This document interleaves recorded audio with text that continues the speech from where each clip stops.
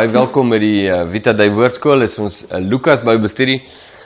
Ons is in Lukas 4 en ons is op 'n spannende oomblik in die lewe en bediening van Jesus. Die vorige video, as jy dit nou nie gekyk het nie, dan wil ek jou nou sterk aanbeveel. Kyk dit gou eerste. As jy nou nie tyd het om die volle 22 minute te kyk wat daardie video lank was nie, dan kan jy nou so 'n bietjie skip, maar jy kry net die idee, is belangrik. Kyk hom liewerste volledig, maar as jy nou nie kan nie. Die vergadering in Nazareth in die sinagoge begin fantasties. Dit begin wonderlik. Jesus kom daar aan in die krag van die Heilige Gees. Hy vra die boekrol van Jesaja aan. Hy kry die hoofstuk 61 wat die groot gunsteling hoofstuk, messiaanse hoofstuk is. En hy lees dit en hy gaan sit tussen die mense en hy praat sulke wonderlike woorde en almal is net bedien. Hulle is net bedien. Die volgende oomblik, sonder waarskuwing, verander Jesus die hele atmosfeer deur sy gesprek in 'n beskuldiging te laat omsit. Deur vir hulle te sê, julle gaan my nog ongetwyfeld toevoeg die woorde genees Heer, genees Jouself, dit wat jy in die ander plekke gedoen het, doen dit hier ook en so aan en so aan. En toe sê Jesus nog iets asof dit nie genoeg was nie. En dit nou al klaar die mense se kuiwe kan verkeerd omkam. Gaan Jesus en sê, ek sê vir julle met waarheid, daar was baie weduwees in Israel en Elia het nie na een van hulle toegegaan nie, behalwe na die heidense vrou in Sarfat en Sidon, na weduwee. Wow! En dit was nie gaaf om te hoor nie, want hier sit hierdie Jode en hulle is vas oortuig dat die guns van God is op hulle lewe en God is aan hulle kant omdat hulle Jode is. En dat hulle is die uitverkore nasie en hulle, alles gaan om hulle en draai om hulle. En om nou skielik die heidene hier in te bring, en nie net die heidene in te bring nie, maar dit te kontrasteer en te sê, God het julle verbygegaan en na die heidene toe gegaan in die bediening van Elia, om hierdie vrou te bedien, wat eintlik nie deel is nie. Dit was 'n geweldige saak om te sê. En dit was waar, want as Jesus sê, ek sê vir julle met waarheid, sê vir julle waar, hy sê die waarwoorde, maar is ontstellende woorde. So kyk, in vers 27, en daar was baie melaatses in Israel in die tyd van Elisa, die profeet, en nie een van hulle is gereinig nie, behalwe Naaman, die Syrië, nog 'n heidene. Hy sê, baie mense in Israel, as baie mense wat behoeftig was in Israel, en God het hulle verbygegaan. En toe gaan hy na die behoeftiges onder die heidene. Woe, dit was 'n vreeslike, aaklige ding om te sê. Ek kan my dink in die Suid-Afrikaanse konteks, wat so rasse gelaai is, as dat jy in in 'n gemeente kom wat bestaan uit een soort ras, of dit nou wit of swart is, en jy sê vir hulle, maar God gaan julle verby en hy gaan na die ander rasse toe. As jy nou wil moeilikheid hê, moet jy nou daai enetjie aanroer, en dit is presies wat Jesus doen. En jy dink, maar hoekom doen hy dit? Is hy nie tevrede met die guns wat die mense op sy lewe het nie? Maar onthou, ons het te doen hier met die steen van aanstoot, en hy roer mense. En daar is 'n rede hoekom hy hulle roer. Daar's 'n belangrike rede hoekom hy die oppervlakte krap.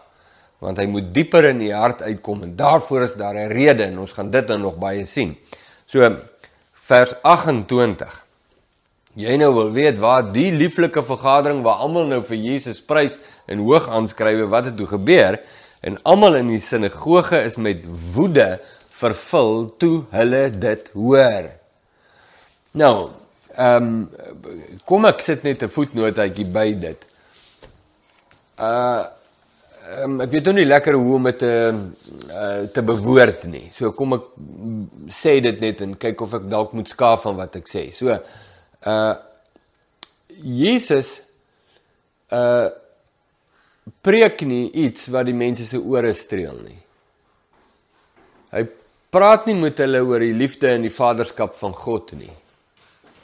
Hy praat met hulle iets wat hulle ontstel, en hulle moet woede vervul. En hier's die ding, jy kan Jesus nie beskuldig, dat hy nie weet wat hy doen nie. Jy kan Jesus nie beskuldig, dat hy nie besig is met die woord van God nie.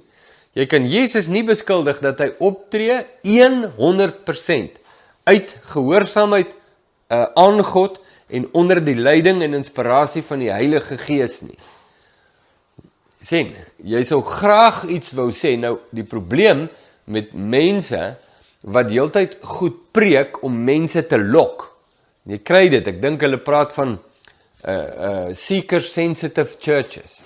Nou ek weet waar die idee vandaan kom en wat is die rasionaal agter dit, ek verstaan dit, maar die gevaar daar is, dat ek speel die woord die heeltyd af, sodat dit aangenaam en gaaf is en mense 'n gevoel sal gee van, hier wil ons terugkom, want hierdie is voordelig vir my. Dit laat my goed voel, dit laat my veilig voel, dit streel my, dit bedien my. Ja, en daar lê die geweldige groot gevaar. Jesus is die totale teenpool van dit. Hy gaan dit nie in daai rigting nie. Inteendeel, die reaksie van sy preek maak nie, ontstig nie net die mense nie, dit vul hulle met woede. Ja, dit is ontstig op 'n volgende vlakkie. En hulle het opgestaan, hy is nog besig om te preek, daar sit hy tussen hulle, staan op, en hulle het opgestaan en hom uit die stad uitgedrywe. So hulle het hom waarskynlik ook gegryp, ek weet nie, ons lyn hom maar af, en nou so tussen die lyne probeer lees, daar op 'n regte manier, en hom gebring tot op die rand van die berg waarop hulle stad gebou was, om hom van die krans af te gooi. So, jy wil weet hoe diep is hulle ontsteltenis.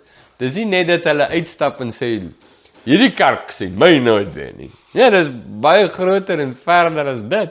Hulle gryp hom, maar in die vergadering, die diens is nie klaar nie, die seën is nog nie uitgespreek nie, gryp hom en dryf hom voor hulle uit na 'n krans toe waar hulle hom wil afgooi van die krans af. Dink aan die geweld. Hierdie kerels, hulle is ontstig. Dis om 'n daai soort ontstig. En maar sê vers 30, en toe het hulle hom nou gedryf tot by die krans waar hulle hom wil afgooi, en daar het soort van tot stilstand gekom. Daar het hierdie vergadering, die erediens tot stilstand gekom is by die krans. En toe draai Jesus net om, en toe stap hy tussen hulle deur. En hy het net deur hulle geloop en weggegaan. En hy het afgekom na Kapernaum, 'n stad van Galilea, en hulle op die Sabbat geleer, en hulle was verslae oor sy leer, want sy woord was met gesag. En daar het jy die kontras tussen Nasaret en Kapernaum. Jesus stap en loop weg. Kan jy dink wat die nagevolge van die diens was? Kan jy dink hoe die mense by hulle Sabbats ete aangekom na die kerk? Kan jy jou voorstel? Kan jy jou voorstel die gesprekke om die tafel? Net die spanning, die stilte wat daar is, want papa is die Joos. Hy was nog nooit so beledig nie. Kan jy glo? En almal voel die spanning aan en niemand wil iets buite uit hulle beerd uit sê nie, want hierdie is moeilik. Hulle het amper nou 'n ou vermoor. So kwaad is hulle. En die goed wat hulle praat van hom en om te dink, sê die mense. En hierdie is belangrik dat jy die drama raak sien. Want dis nie die laaste keer wat Jesus drama veroorsaak nie. En die drama wat hy veroorsaak is direk onder die leiding van die Heilige Gees. Wow, is dit die eerste keer dat jy so 'n gedagte kry? Kan dit wees dat die Heilige Gees veroorsaak drama? Wow. Hier's mense geskit. Al die veneer, al die maskers. Wat is die goed wat jy so in hout smeer? Moet ek daai woord vergeet. Al daai goed het afgeval. En daar word hulle openbaar vir wat regtig in hulle harte is. Dalk latent, maar is daar. En in Kapernaum beleef die mense dit heel anders. Het Jesus anders gepreek in Kapernaum? Want Lukas skryf nie wat het hy gepreek in Kapernaum nie. Maar die waarskynlikheid is nie groot nie die waarskynlikheid is nie groot dat Jesus die toon van sy prediking in Kapernaum verander het nie. Ons weet nie want dit staan nie daar nie. Maar dis nie 'n groot waarskynlikheid nie. Mens kon sê, dis moontlik, maar dis onwaarskynlik. Maar die reaksie van die mense in Kapernaum was heeltemal anders. Nou, ons gaan dieselfde situasie kry 'n bietjie later in Lukas se skrywe, in die boek Handelinge. In Handelinge hoofstuk 2 en Handelinge hoofstuk 7 gaan ons dieselfde situasie kry wat ons nou kry tussen Nasaret en Kapernaum. Handelinge 2 is Petrus se prediking in Jerusalem en Handelinge 7 is Stefanus se prediking voor die Joodse Raad. Albei die broers preek onder die inspirasie en salwing van die Heilige Gees. Albei preek min of meer dieselfde inhoud. Albei se prediking is skerp van aard om die gehoor te beskuldig van hulle skuld voor God. Petrus en Stefanus. Nie een van die broers preek oor die liefde of vaderskap van God nie. Albei preek oor die werklikheid van Jesus, sy identiteit, sy karakter, sy bediening en die skuld wat die gehoor het, die vergadering het in die aangesig van Christus. Die reaksie teenoor Petrus se preek is dat die mense diep geroer is en vra, wat moet ons doen? En Petrus sê, bekeer julle en laat julle gedoop word. En dit is Handelinge 2. Handelinge 7 preek Stefanus feitelik dieselfde preek, dalk 'n bietjie langer, maar dieselfde trant en dieselfde inhoud. En die reaksie wat hy kry, ekskuus dat ek net bysê, net terwille. Stefanus preek onder dieselfde salwing van die Heilige Gees as Petrus, onder dieselfde leiding van die Heilige Gees as Petrus, maar die reaksie wat Stefanus kry was soortgelyk aan dit wat Jesus in Nasaret kry. En die vergadering is met woede vervul en hulle lei Stefanus uit buitekant die stad en gooi hom dood met klippe. Die verskil tussen Jesus in Nasaret en Stefanus in Jerusalem was die feit dat hulle Jesus nie afgegooi het van die krans nie, want dit was nie sy tyd nie. En Stefanus se tyd was daar. So, daar het jy die selfe tipe reaksie, selfe tipe woord selfs. En daarvan moet jy notisie neem. Maak 'n notaatjie ergens, want ons moet terugkom hiernatoe, want vir baie gelowiges is hulle totaal en al onbekend met hierdie modus operandi. Goed, so kom ons lees verder. Ons het nog so tydjie. Vers 33. En in die sinagoge was daar 'n man met die gees van 'n onreine duiwel. Nou, die woorde onreine duiwel is maar net 'n manier om te sê, dit was 'n bose gees. Die manier is nie om te sê, jy kry onreine duiwels en reine duiwels nie, né? Jy verstaan dit. Dis die frase onreine duiwel is maar net saam om te sê 'n bose gees. Daar's nie 'n ander soort nie. Dit is wat dit is. En hy het met 'n groot stem uitgeskree en gesê, ha! Dis nou so oulik. Die 53 vertaling. Groot stem en sê, ha! Nee, sê die demoon in hierdie persoon, of demone, ons gaan nou sien, is meer as een. Wat het ons met u te doen, Jesus Nasareëner? Het u gekom om ons te verdelg? Ek ken u, wie u is. Miskien is die ons waarvan hy praat, die demoon praat namens hom en die persoon, in wie hy woon. Kan wees, want hy trek nou terug na die enkelvoud toe. Ek ken nie, maak nie saak nie.